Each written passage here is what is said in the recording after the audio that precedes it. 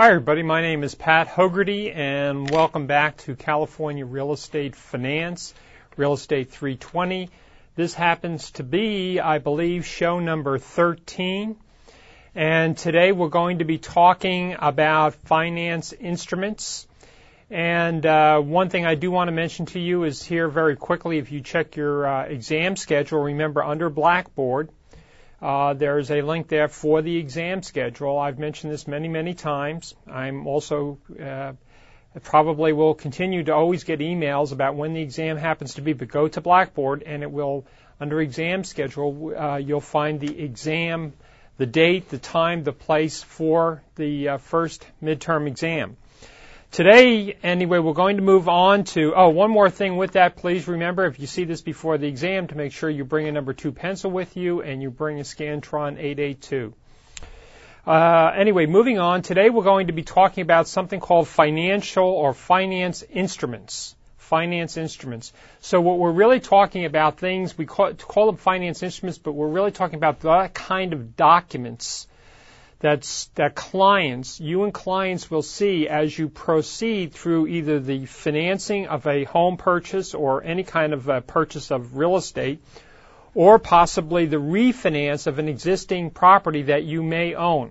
So we're going to be talking about those particular financial instruments. We're going to spend quite a bit of time doing that. And the reason why it becomes very important that we do is because there's a lot of misunderstanding about what these instruments really include or cover, where certain clauses are located, and just being able to have you so that you're more informed about what they do so that when you sit down with your clients, you can explain this information to them better. So what I'm going to be doing now is I'm going to be moving as usual back and forth between my old friendly document camera and the plasma screen. I will be either today or the next time, as usual, pulling up some things on the Internet. Specifically, one of the things I'm going to be pulling up on the Internet is the California Veterans Home Loan Program website to show you something, because there's a topic in this chapter called a land contract, and I want to show you where that specifically is used if you're dealing with CalVet home loans. So anyway, I'm going to move over here, and what we want to do today is, again, we're talking about finance instruments.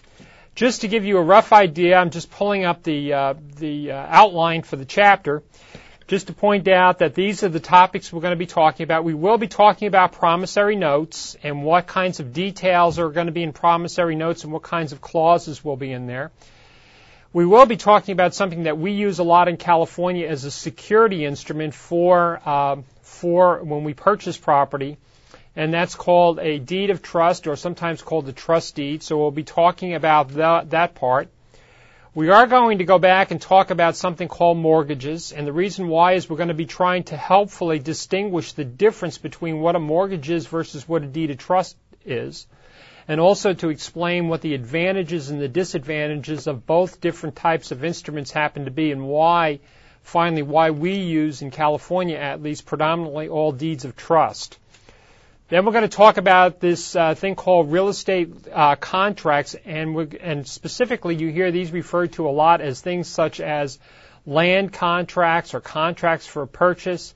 But we're going to be talking about that, and I'm going to show you where we actually do use those on a regular basis, and the organization that uses this is somebody called CalVet. So I'll be showing you underneath their page.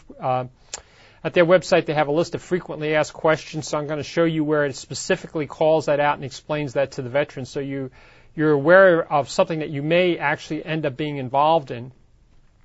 Then finally, we're going to talk about different types of clauses that you would see in the security instruments. And the security instrument means the deed of trust, okay, or in the case of the mortgage. And we're going to be talking about something called an acceleration clause, a prepayment clause, a subordination clause, and a partial release clause. So you know what each one of these are and when you do use them. So anyway, the first thing that I want to do, and you're going to start to notice that I probably, as I read the book myself, I spend an awful lot of time underlining stuff or highlighting things because I think that they're important. Sometimes I feel as if I underline and highlight so many things that maybe what I ought to do is just go out and get a bucket of paint and a roller and do it and put it on the book, because there's just so much important information in these chapters. And the reason why I stress that why it's important is because there are a lot of people out there today that are signing a lot of documents to buy houses, to buy cars, to buy a lot of things, and they are not realizing what they are signing. And I think a lot of the people that are there to explain these documents to them don't understand them either.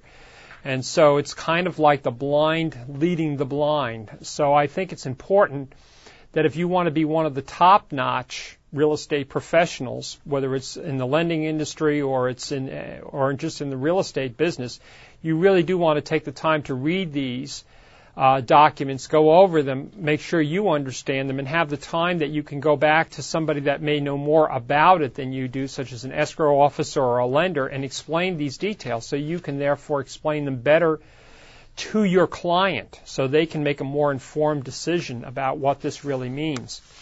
So anyway, the first thing we're going to talk about is a promissory note. And a promissory note, I'm going to be spending quite a bit of time reading what's on that page and then explaining in detail what that happens to be. So anyway, start out with promissory notes. They happen to be something that's that's written. And what it is essentially it's a promise to pay. In other words, you've borrowed some money and you're promising in writing that you are going to repay this person, individual, lending institution, somebody. So you're putting that in writing. The one promising to pay the money is called the maker. So in other words, it's like you're making the note. Okay, you're creating the note, if you will, if you want to look at it that way. But they're called the maker. So when you borrow the money, you're the maker of the note. Usually the maker is the home buyer, or it could be somebody that's borrowing the money, whatever, but you're the one that's obligated to pay it back. The one promised payment is called the payee, so that would be the lender. That could be an individual, could be a company, corporation, Bank of America, could be anybody, Wells Fargo, whoever it happens to be. Usually the payee is either a lender if the purchaser has borrowed money from a bank or other lender to buy the property, or a seller. So a seller, if you have where maybe you're going to buy the property and the seller decides that they will either assist you with the financing of the property by carrying maybe their equity in the form of a second loan, or in some cases people may say, you know what, hey, this is not a bad investment for me. My property is pretty well free and clear. If I sell the property, I can charge a pretty good rate of interest, much higher than I would get at the bank. And you know what, I'm going to go ahead and I'll be the lender in this case. So it could be a homeowner that's doing that. If the seller is financing the transaction whole or part by taking back a promissory note or a mortgage or deed of trust. So that's what we're talking about there. Now, in a promissory note, there are certain things that have to be there in order for it to work. First of all, promissory notes are usually brief. They're simple documents. They normally are less than a page long and state the following things. These are the things that you have to have in the note for it to be viable. Number one, you have to have the names of the parties. So in other words, who is it that's borrowing the money? And keep in mind that, remember, that could be a husband and wife, or it could be a brother and two brothers, or it could be partners, it could be anybody. But whoever's borrowing the money needs to be clearly stated who that happens to be. Second of all, the amount of the debt. How much are you borrowing? Okay, is it, $100,000, $200,000, $300,000? So how much money is being borrowed? Number three, how and when will the money be paid? Is the money going to be paid back on a monthly basis? Is it going to be paid back quarterly, semi-annually, annually? When is it going to be paid, and how are you going to pay it? The reason why I use the term how is it going to be paid is because you may, for example, have maybe not necessarily contained in a note, but a lot of lenders nowadays, I know Bank of America happens to be one of them, if you set up something that automatically pays your loan through your checking account, they sometimes will give you a discount on the interest rate. So they may, for example, say to you, you know what, if you borrow the money normally from us, your interest rate is 6.5%, but if you turn around and have it automatically come out of your checking account and go to our bank, we'll reduce that by, say, 0.25%. So it'll be 6.25% instead of 6.5%. So that might be something that's going to be included. Next thing is whether there is an acceleration clause, which we're going to discuss. Remember, when we've talked about acceleration clauses before, it means that we are going to make the person that's borrowing the money pay it off sooner. Okay? It's like stepping on the gas in your car. You know, when we step on the gas pedal, we call that an accelerator, okay, speeding things up. So an acceleration clause would be, what are those conditions that may happen in the future that may cause the lender to say, I want you to pay this loan completely back to me right now. Okay? So we'll talk about some of those things later on, what those acceleration clauses would be. The payee's remedies, if the money is not properly paid back. So in other words, what can the lender do to you if you do not pay the loan back, such as sell the property? We'll talk about when we talk about deeds of trust and mortgages, for example, maybe the seller under a deed of trust, and you're using it to buy it, at least in California, they can go back, and if they have to foreclose on the property because you don't make payments, then basically what they do is they put it up for sale, whatever's sold, whatever money they get, that satisfies your loan. But if under a mortgage, which is under a judicial type of foreclosure, then the lender can, if they can't get enough money when they sell the property, they can actually go back to you personally and go back to you and get a judgment against you where you'll have to pay the difference between or what we call a deficiency between how much you owe and how much they were able to sell the property for. So we'll talk about that. So they'll talk about those remedies in there and what they can do to you, okay? Prepayment penalty, not prepayment, but fees, excess fees, late fees, things along that line we're talking about, okay? And finally, the signature of the maker. In other words, your signature that you're the one that signed this. Now remember, I believe I've mentioned this before. This document is between you and the lender. It is not recorded. It is not public information. It is not recorded at the county recorder's office. It's just totally private information between you and the lender, okay? In addition to that, it says other provisions of the financing agreement between the debtor, the maker, or the buyer, and the creditor, payee, or lender are found in the mortgage or the deed of trust. So what this basically means, and when we get to the deed of trust, you're going to find out that the note is fairly short. But when you actually take a look at the deed of trust, and the deed of trust that's used in this particular book doesn't really go into all the details. It looks very simple, but there's actually a lot more to it. And the deed of trust may cover such things as, you know what, you have to carry fire insurance. If you don't carry fire insurance, we can foreclose on you. You have to keep the property in good condition. If you don't keep it in good condition, we can foreclose on you.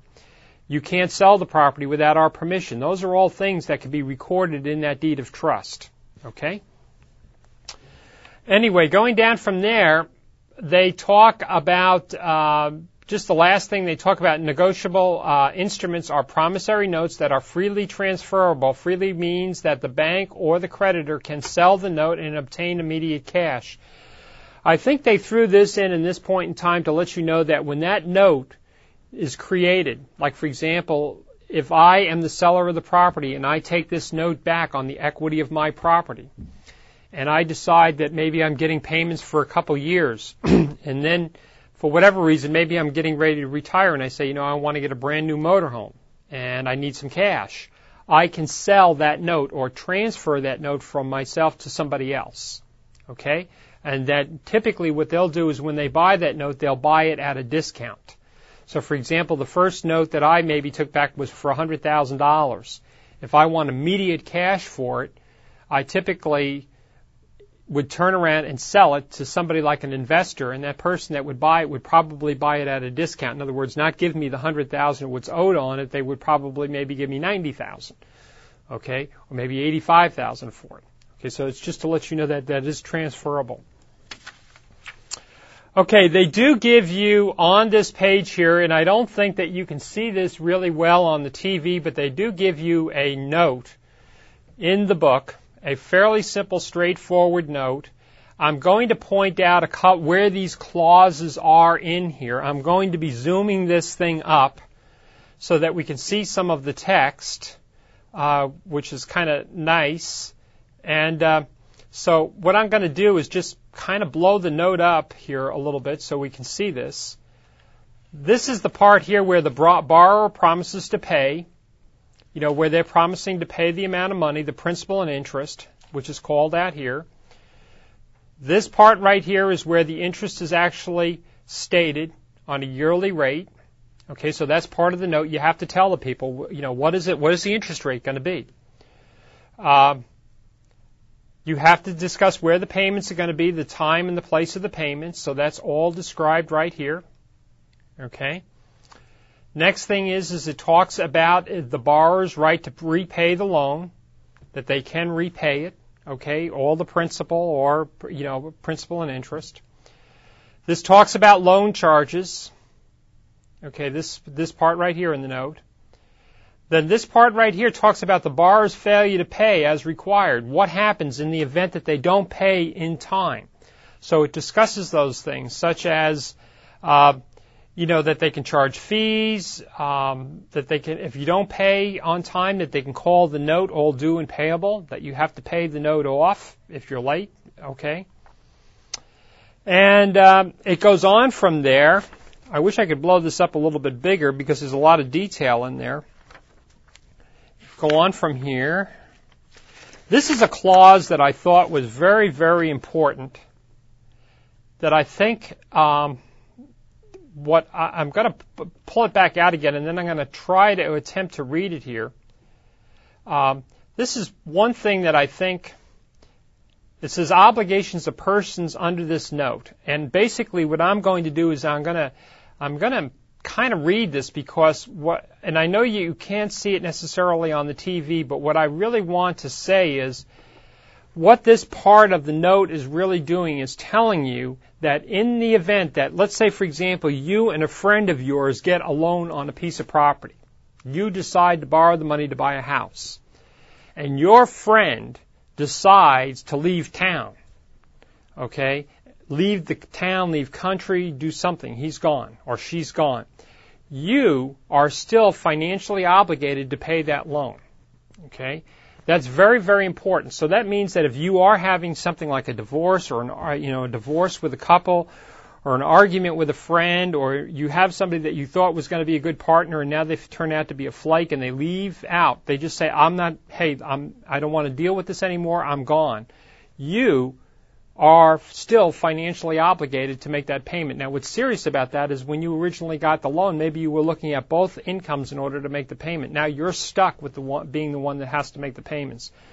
You need to be aware of that. You need to be aware of what you're really signing up for, because it can have a detrimental effect on your credit if you're ending up that you're having to take over because your friend has left town, for example. And I've seen that happen a number of times. Okay, so I just wanted you, again, to go ahead and get through and make sure that you read all the different parts of this note so that you can sit there and be able to explain it to your client. One thing I do want to mention on these notes, this note happens to be a fairly simple, straightforward note. You are probably going to find different types of notes. In other words, notes that, for example, might deal with something like a graduated payment mortgage, which would be different, where the amount that you owe is going to start at one level and continue to increase.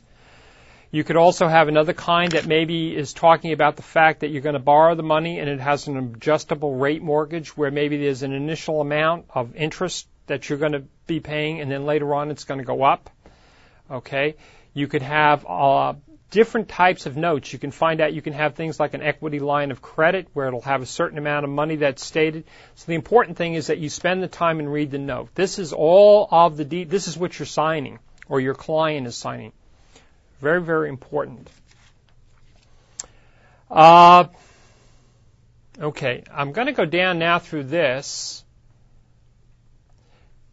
On this page here it says the promissory note is almost always, notice it said almost always accompanied by a security instrument. A security instrument gives the creditor the right to have the security property sold to satisfy the debt if the debtor fails to pay the debt according to the terms of the agreement. Okay?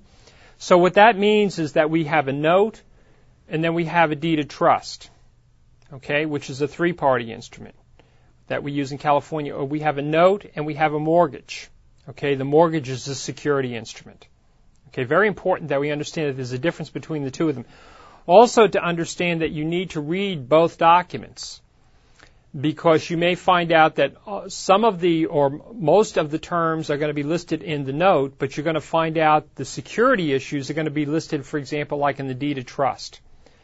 So as an example, the note may very well talk about prepayment penalties, interest rates, the amount of money that you borrow, so on and so forth. The deed of trust, on the other hand, will talk about things like you need to have fire insurance. If you don't have fire insurance on the property, what's going to end up happening is the lender is going to be contacted by the insurance company, letting them know that they don't have fire insurance on it anymore. And if you're not going to carry fire insurance, guess what? They'll get it and they can foreclose on that. That would be under the security instrument, under the deed of trust. If you decide to sell the property without the lender's permission, that would be something that would most likely be covered in the deed of trust. If you don't keep the property in good condition, although that can be difficult to determine, but if you don't, they can foreclose on that. That would be in the deed of trust. It wouldn't be in the note, it would be in the deed of trust. And the reason why it's in the deed of trust is because of the fact that these are issues that deal with the security of the property that you're pledging.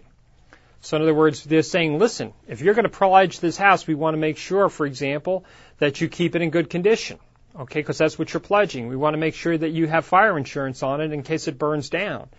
We want to make sure that you don't sell it to somebody else without our permission, that we end up with some deadbeat that owns it now is not making the monthly payments.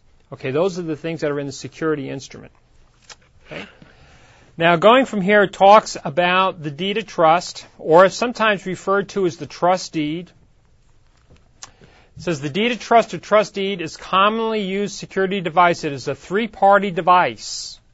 Okay, three-party. The borrower is called the grantor or the trustor. Okay. The lender is called the beneficiary, or sometimes called the lender. And there is an independent party called the trustee. So in other words, this document purposely has a third person or a third entity that's there besides the person that borrows the money and the person that lends the money. The trustee. The trustee is supposed to be the one that's going to take and sell the property if you, the person that borrows the money, do not fulfill all of the obligations. Okay. The trust deed was originally designed to convey naked title.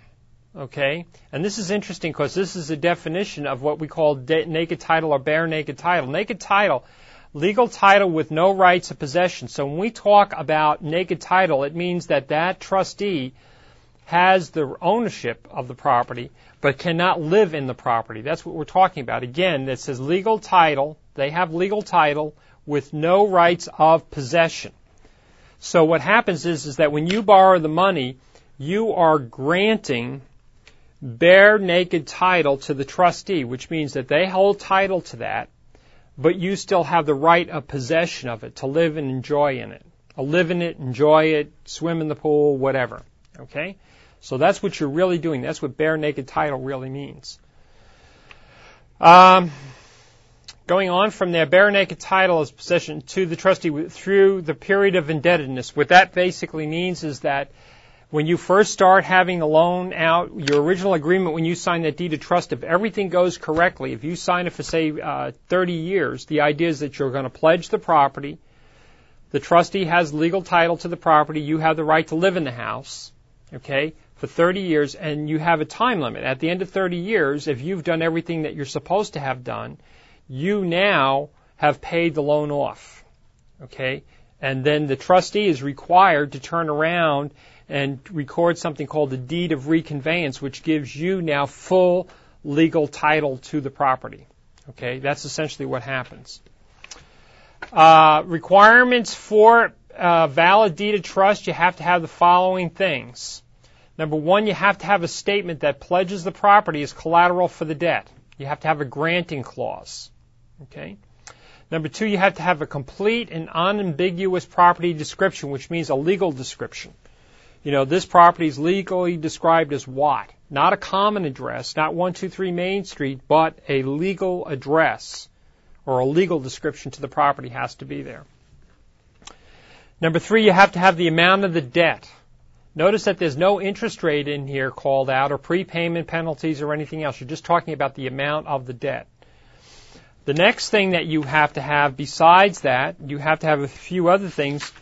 You have to know when the debt is mature, when it becomes mature, or the maturity date of the debt. That means all that is a fancy term for meaning when is the loan supposed to be paid off.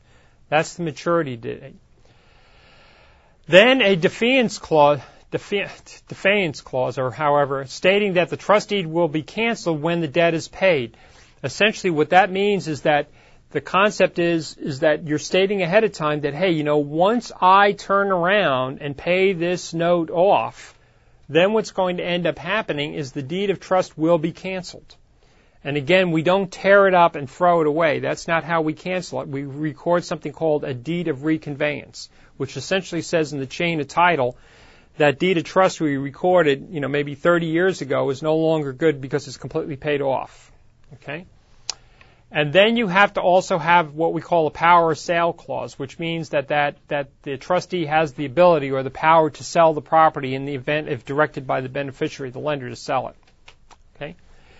Goes on from there, it says when a debt is paid in full, the beneficiary directs the trustee to reconvey the title to the trustor, the maker. The trustee releases the lien of the trust deed by signing and recording a deed of reconveyance. So I'm not making this stuff up. A deed of reconveyance returns full title to the maker, the trustor of the debt, which means that they now completely own the property. Okay? It's completely paid off, or that loan is paid off, if you will. Now, that particular note is paid off. Now, that could have been, by the way, that could have been a first note, or a first note in deed of trust. It could have been a second. It could have been a third. It could have been a fourth. But whatever it is, it means that one's been paid off. Okay? Now, I'm going to show you this in a minute. They show you a deed of trust, and I'm going to also mention a couple things about this particular deed of trust that I don't think it includes, and I want to make you aware of that. And it says most lenders use a standard FNMA, FHLA, which is basically a Fannie Mae Freddie Mac form, is what they're talking about. They use a Freddie Mac Fannie Mac form, trust deed form, so that the loan will easily be saleable to these agencies. Okay? And I think this is important. Fannie Mae or Freddie Mac had to carefully inspect the provisions of each individual deed of trust they purchased. If they had to, it would be in practical, time-consuming process. Meaning that, like anything else, if B of A had their loan type, if Bank of America, B of A had their kind, Wells Fargo had their kind, it would take forever to try to reconcile it. And so, they basically say, you know what, if you want to sell that loan to us, then you're going to use our form because we know what that form contains. We know what the clauses are in that form. That form is used by all lenders. We don't have to hire a bunch of attorneys to kind of figure out what's going on. We're all using the same form. Again, back to what we call standards. You're seeing this industry is consistently and constantly moving forward on standards. We have a certain standardized loan application, a certain kind of appraisal report form that we fill out that's a standard. Here we have a certain type of deed of trust. So again, standards. When all lenders use standard forms, secondary investors can be assured of receiving a deed with an acceptable provisions. Okay? Foreclosure, a deed of trust allows the beneficiary to foreclose the lien without burden of bringing a legal action. This is called a non-judicial foreclosure. That is a foreclosure without having to go to court. That's the whole idea of, and as the book says and is becoming more and more true, it's more expeditious and usually in the long run or on the average for, if necessary, if you have to foreclose on the property, to do it using a statutory legal procedure, which essentially means that we don't go to court. Essentially what we do is that we follow a set of laws, a very specific set of guidelines that tell us what the steps are we need to follow as the trustee in order to foreclose on this property. And that makes it a lot easier to do, a lot easier to understand, and therefore we don't have to get a lot of other people involved. We don't have to go to court. We don't have to hire, get the sheriff's department to sell the property. We don't have to hire an attorney. It's very easy to go through this particular process. That's what this foreclosure under a deed of trust is. Okay? The They do show you an example here of a deed of trust. And when I looked at this prior to coming to class, I actually attempted fairly quickly to go out on the internet to find a copy of this form, because one of the things that this form, to me, appears to be missing is those details that you would normally see in a deed of trust. In other words, this looks like it's page 1 of the deed of trust. The other thing that I wanted to mention to you, too, is that normally in California, or not in California, but in in California, but in a lot of transactions, we use a document called a short form deed of trust, which in many cases may be a fairly simple, straightforward document, but it references a document that's recorded at the county recorder's office called a long form deed of trust that has all of those clauses in it.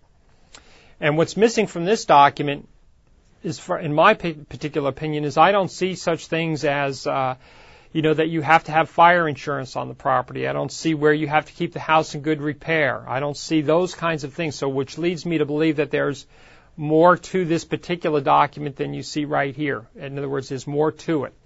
So anyway, but I'll just go over briefly what's in this. Okay, and hopefully, again, you can follow along in the book. This is a deed of trust security. It's made on whatever the date is. This is mentioning who the trustor is. Remember, the trustor is the person borrowing the money, and they call them the trustor, and then in parentheses, they call them the borrower. So they're making clearly that this happens to be, say, for example, Patrick J. Hogarty. The trustee is, and this is naming who the trustee is, which in most cases could be somebody like Financial Title, First American Title, depending upon who's created the document. Okay. The beneficiary is, and they're telling you who the beneficiary is, which would be Wells Fargo Bank, Bank of America, whoever happens to be the lender. Under the laws of, where the laws of, like California, and whose address is, and they mention what the address is, the borrower owes the lender the principal sum of, and this is where you're specifying what it is that you owe out. You're writing it out all in hand like you used to do in checks. And then the dollar amount is listed right here. And then it says, this debt is evidenced by the borrower's note, dated, so they're referencing that note that was created. Dated as a security instrument, which provides the monthly payments with full debt, which is listed here. Okay? Then down below it says, it tells you what the property is. For the purposes, the borrower irrevocably grants and conveys to the trustee in trust with the power of sale the following described property. That's where you're granting to the trustee that property that can be sold in the event of non-payment. That's the security property. Okay? And described and located in California County, and then this is where that legal description goes, down here. Down below that it says which has an address of, and this happens to be the common address now, like 123 Main Street, Sacramento, California. And then finally, down here is the last little bit. It says, together with improvements now or hereafter erected on the property, meaning anything that happens to be there now. So when you pledge the property, you can't go and pledge that property and then later on say, oh, by the way, I built a barn out there out of my own pocket. You can have the property but not the barn. No, it means that whatever's on that property is pledged. Okay? And all easements, rights, pertinent rents, royalties, mineral rights, gas, all these things, future now, hereafter, a part of the property, that's all being granted to the trustee. All replacement and additional shall also be owned by the covered by the security instrument. Okay. Then finally down here it says borrower covenants that borrow is lawfully. I'm sorry, I can't read that without my glasses. Lawfully of the state of. I have to get my glasses on in order to actually read that. It's a little bit hard. The borrower covenants that the borrower is fully seized of the estate hereby conveyed and has the right to grant and convey the property and that property is unencumbered except for the incumbency recorded. So it means that you are the owner of the property and that you're pledging that it doesn't have any other loans against it or any other things wrong with the property except for which you've disclosed to them. Okay? Borrower warrants and will defend generally the title of the property against claims and demands subject to the encumbrance of record. Okay, meaning that the borrower is going to do that. And then finally, this security instrument combines uniform covenants for national use and uniform use and non-uniform use covenants with limited variations by jurisdiction or constituent to the uniform security instrument conveying real property. And that's the last part of that. But again, I think in this particular case, there are some things that might be missing from this. And I can't find the whole document, but I do want to point out a couple things down here. I'm going to blow this last part up down here. Notice that this deed of trust is for use in California. It's for single family. It's Fannie Mae, Freddie Mac, and it's a uniform instrument. Also notice over here on the right-hand side that the form number that they have here is form number 3005, and that the date of the form is December of 1983. That's why I think the form is maybe a little bit old. When I went to the Fannie Mae website to see if I could find this, I was not, within, usually you should be able to find this stuff because you can find other documents fairly quickly, like the appraisal forms and the loan applications. This one I searched forever and couldn't find it, so I'm wondering whether this thing either has been updated or superseded or somewhere along the line has changed. That's the only thing that I'm questioning. So, I'm going to zoom back out of that. Okay. The next thing that we want to talk about is the trustee's sale. What happens with the trustee's sale? And this is at the point where, again, we're talking about now the person that's borrowed the money has turned around and borrowed it. What they've done is they've maybe been making payments on it. Maybe they could be making payments on it for a few months, a few years, maybe many, many years. But what's happened is for some reason they have stopped making payments. That is probably, I would say, one of the most common reasons why you go to a foreclosure sale is because the person has not been making the monthly payments. Now, in most cases, what usually happens is that if you've been making the payments, the lender typically in the beginning would make an assumption that maybe you mailed the check and they didn't receive it. So they may very well call you on the phone and say, hi Pat, we normally get a check from you, or are you aware that we haven't received your check or your payment for your monthly loan payment for your home, and give you an address. And usually, maybe all that may end up being is to say, I did make the payment. My goodness, did somebody steal the mail? Did something happen? I'm sorry. Is there some way I can go down to the local bank and make the payment? And if that's the case, then normally you make the payment and you're done. But if you're in a situation where all of a sudden you're not able to make the payments and you stopped, okay, or in some cases people will start by maybe making partial payments. In other words, they're not making the full payment. They're trying to say to the lender, listen, my husband got sick, my mother got sick, something happened, I lost my job, can I give you some money now? Usually that you're trying to negotiate with the lender and kind of, hopefully you're thinking things may turn around in a fairly short period of time. Everything that I've ever read has always told me that what you want to do if you run into a situation like that is to contact the lender. Don't drag it out. Don't hide under a rock. Don't make the situation worse. Contact them. Try to find out from them what can possibly be worked out. In some cases, there have been in previous times where maybe the lender may turn around and be willing to refinance the loan, or maybe work out some kind of a payment situation with you, because they are really not set up to really take the property back. They're going to lose in the end. They're going to lose money. You're going to lose money. And it's not in everybody's interest in the beginning for them to go ahead and foreclose on the property. And usually, at least in today's market, the reason why people are ending up losing properties to foreclosure is because they signed things like adjustable rate mortgages, and they signed it when the interest rate was maybe a couple years ago and was fairly low. they didn't understand the document they were signing, or they really hadn't really thought it through. What ended up happening is that all of a sudden now the interest is now going to adjust. It goes up pretty dramatically. As it goes up, they all of a sudden find out that, hey, the house I paid $300,000 for is not worth $300,000 anymore because the market is shrinking. A lot of people can't afford to buy. So what ends up happening, and some people will buy houses underneath that situation. They'll buy it and say, you know what, I'm going to go ahead and get the loan. I know it adjusts in 2 years, but you know what, if I can't make the payments in 2 years, I'm going to sell it. Nobody has ever told them that when when the interest rates go up, the number of people that are willing to buy houses goes down. So you could end up where your house is going to sell for less than what you bought it for.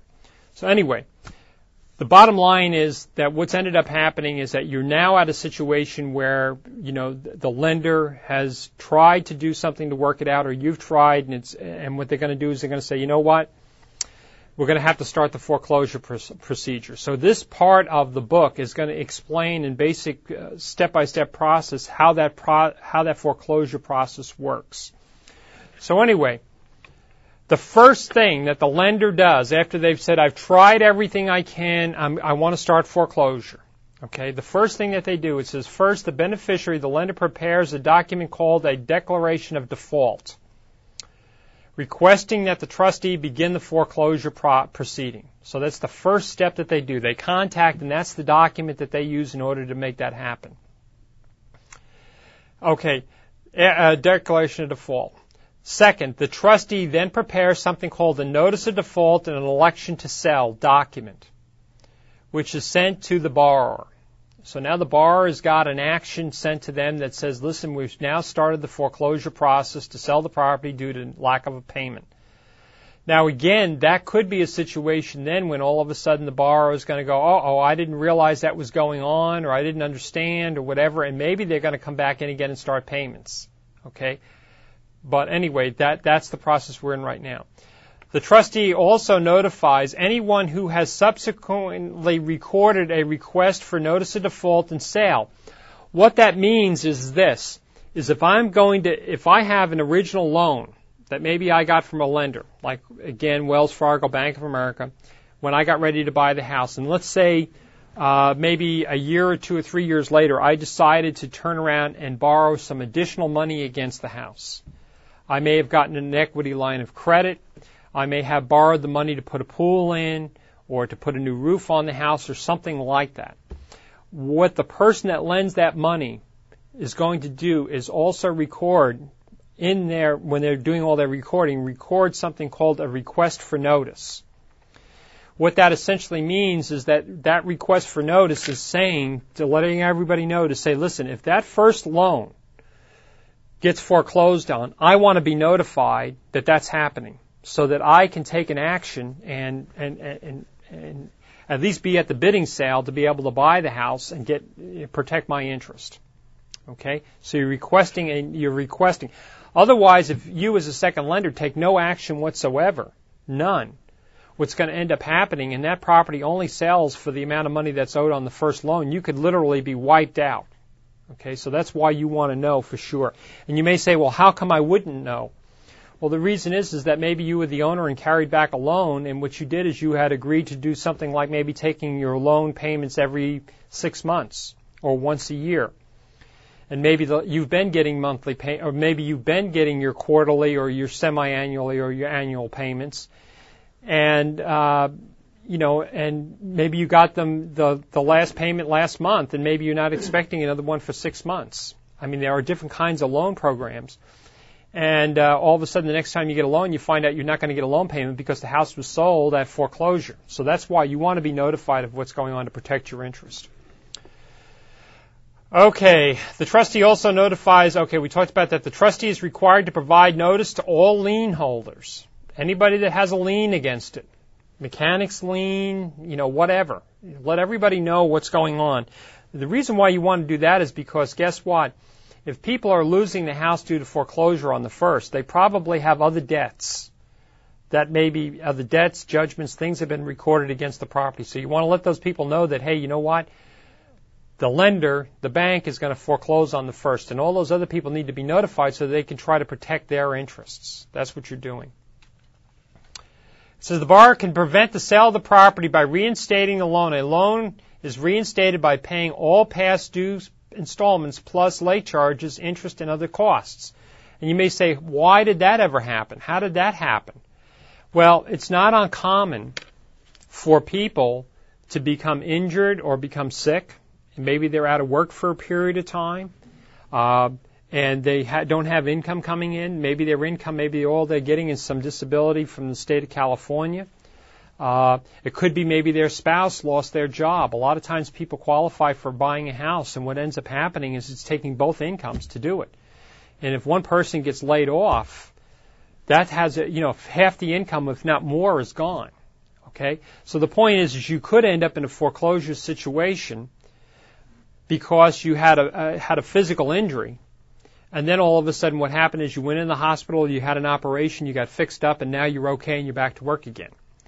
Or maybe your wife got laid off, lost her job, and now she managed to find another job, and now she's working again. You want to be able to reinstate the house. The important point is that to reinstate it, you're going to have to pay the back loan payments, you're going to have to pay any late fees, and you're going to have to pay any other fees that the lender has incurred as part of the foreclosure, which would be the trustee's fees, the recording document fees. All that stuff is going to have to be paid by you in order to reinstate the house. And the reason basically why you would want to do that would be for two reasons. Number one would be because of the fact that maybe you do have a lot of equity in the house and you want to protect it. And second of all, you don't want the house to go into foreclosure because if you do, it's going to have a dramatic effect on your credit. So you want to protect that, and that's why you'll step up and make those payments. Okay, after that, it says if the loan is not reinstated within 3 months of the notice of default, the trustee publishes a notice of sale of the property in the newspaper of general circulation. I cannot for the life of me, right off the top of my head, remember this newspaper, but I think it's called the Daily Recorder is where you'll see this. And I think possibly the Business Journal in Sacramento does some of this. And you'll see things in these newspapers such as things like mechanics liens, fictitious business names where people will put a name, they're going to get a business license and they'll have like Pat Hogarty Realtor Incorporated or something, and they'll have a fictitious business name they'll have listed. So this is a general. I know that the Recorder paper is, there's a copy of that usually you can get at like Borders bookstore, it'd be one, certain Borders bookstores, and usually in the past, Tower of Books, when they were around, usually used to have this for sale all the time. And I think you can also subscribe to it online. But you'll see that notice printed in there. The notice of the sale warns not only the borrower, but also other lien holders that the property is being sold to recover monies owed against it. So you're letting everybody in the world know what's going on.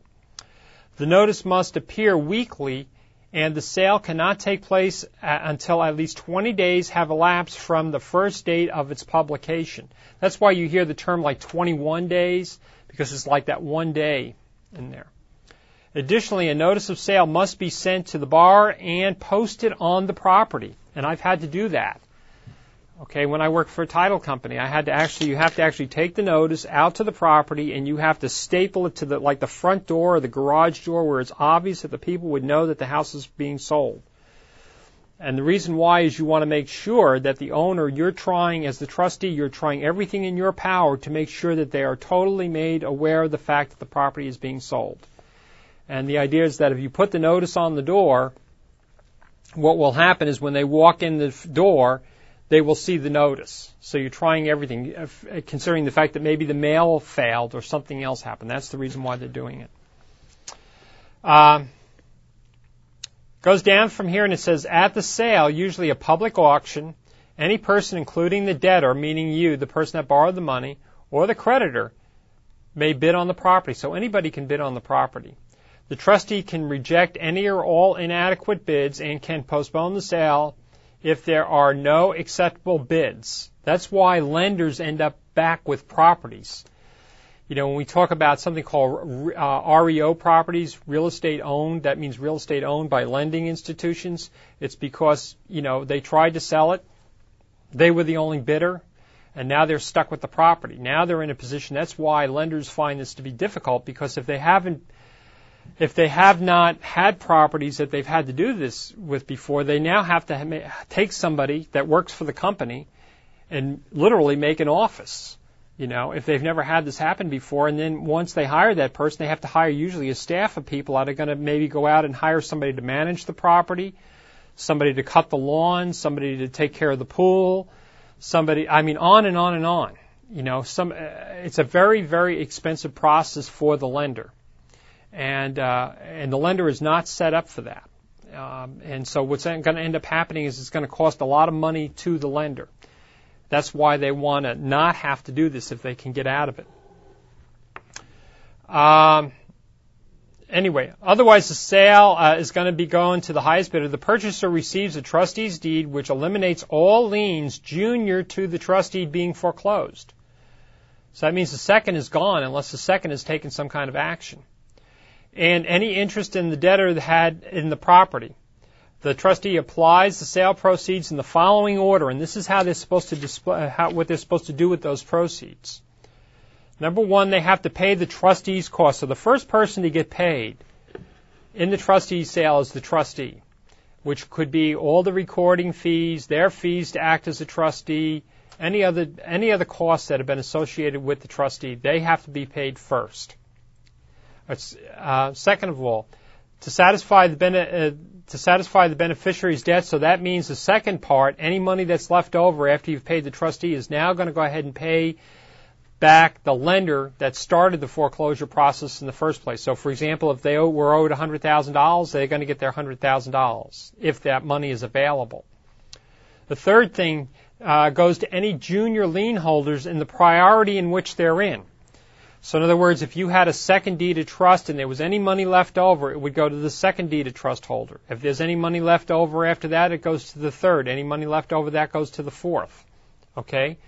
So that, and the priority means priority of recording at the time. And then finally to the debtor. So any money after everybody else is paid, any money that is left goes back to the person that actually borrowed the money in the first place. That's where the final proceeds go to. All right? So I think that's important for you to know how that works.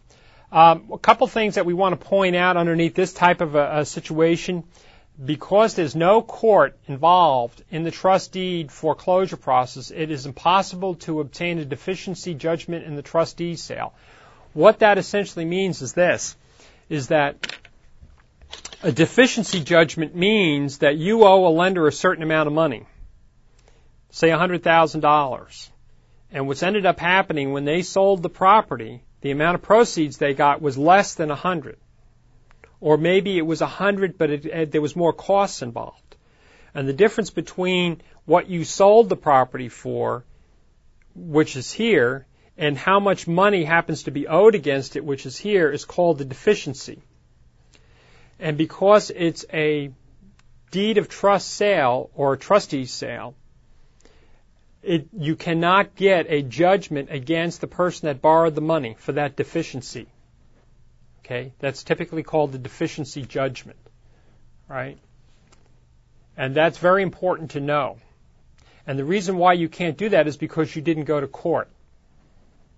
Court, the judge would have looked at it and made a decision and been able to rule. In this case, you're not going through court, so you don't get the deficiency judgment. Okay, very, very important. If the sale of the property fails to cover the debt, the beneficiary cannot sue the debtor for the remainder. He or she must be satisfied with the proceeds of the trustee sale. However, it is possible to foreclose a deed of trust, like a mortgage, whereby all the procedures and rights relating to the mortgages are applicable. So again, what you want to do is make sure that when you are talking about the foreclosure process, that you make sure that you're just not saying, oh, it's a deed of trust and they can't do that. They can't get a deficiency judgment. You want to make sure you understand what's basically going on. If there's a substantial amount of money involved, I would venture to say that the person that's owed the money is going to go after and try to recover that back, especially if they think there's a possibility. And that would probably be an economic decision, like what's my court cost going to be, the cost of the attorney, whatever. but you're going to possibly have that, which means that you can end up where you thought the property was sold, and by selling it, you now are out from underneath that debt, only to find out now they're going after you and garnishing your salary at work.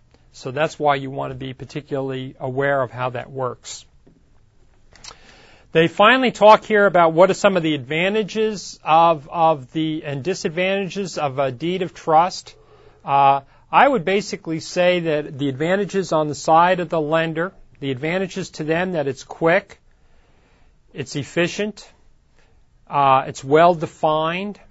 You know, once you start the foreclosure process, you know how many days have to go by before the foreclosure actually is completed. Unlike going to court, if you go to court, you have no idea. You can postpone something. You got to go back to court. It can take a long period of time. So if you've done everything correctly, it's pretty clear cut on what has to happen. So it's very efficient, very effective, and it therefore hopefully reduces your cost as a lender. The disadvantage of it is the fact that you can't go after the people for a deficiency judgment. And I think sometimes when you talk about that, you really have to look at the person. If you're going to go back after them for a deficiency judgment, is there any money there to get? So, in other words, if you're going to go after somebody in court and they don't really have any means, any additional money that they can be paying you back, then you're going to be spending a lot of money and not going to be able to recover it. So you want to kind of keep that in mind. It says from the borrower's point of view, the protection against deficiency judgment is probably the main advantage of the trust deed. That's the main advantage, because you don't care as a borrower what kind of a security instrument you use. Okay, you don't care whether it's a mortgage or a deed of trust. It's just, you know, that's the one protection that you're afforded. And I think we're getting close to the end. I'll just tell you a little bit about what we're going to talk about the next time to make sure we cover. We are going to talk about mortgages the next time, so that you are familiar with what those terms really mean and what the difference between a statutory foreclosure is and a judicial foreclosure is. And then who really sells the property. So I think we're going to be covering that, and the advantages and disadvantages, and also that underneath a mortgage, you do have the right of redemption, which means that you can go back after the property is sold and redeem it back. You can't do that with the deed of trust, so we want to make sure that you're clear about that. We will also talk about, you know, the different people's role, the sheriff's role, what happens during the post-sale of a mortgage. Okay, and we are going to talk about the advantages and the disadvantages of the mortgage. 1 minute. A couple other things that we'll talk about the next time is we're going to talk about contract as far as what we call land contract or a contract for sale. I'll be talking about those things, and I have a link underneath the chapter for this that shows you where Calvet loans use a contract for sale, where they buy the house and they continue to own it until you pay it off. So we're going to show you where that actually is located. And then we're going to specifically talk about some of those clauses, things such as acceleration clauses, prepayment clauses, things along that line that deal with this kind of a loan. Kind of want to remind you that, remember, the first midterm exam is coming up very quickly. Make sure you study that study guide very, very hard. Make sure you show up for the exam on time, and that you bring, if not early, and bring a Scantron 882 and a number 2 pencil. Otherwise, thank you very much for watching, and we'll see you back here again the next time. Have a nice day.